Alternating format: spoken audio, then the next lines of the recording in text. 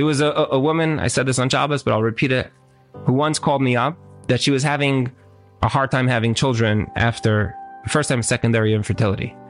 And she was really struggling with the fact that her tefillos were not going anywhere, and it was coming closer to Yom Kippur. And she told me that this year she's not going to Shul on Yom Kippur. And when I was talking to her about it, I told her, I think you're misunderstanding tefillah.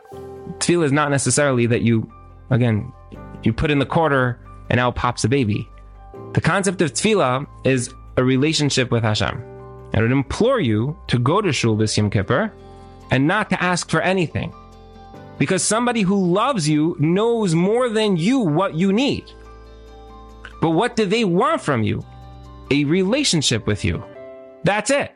And not because Hashem needs your relationship. He's offering it to you.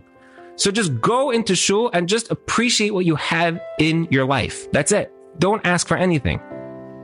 And she called me like 4 weeks after Yom Kippur that she was expecting a baby.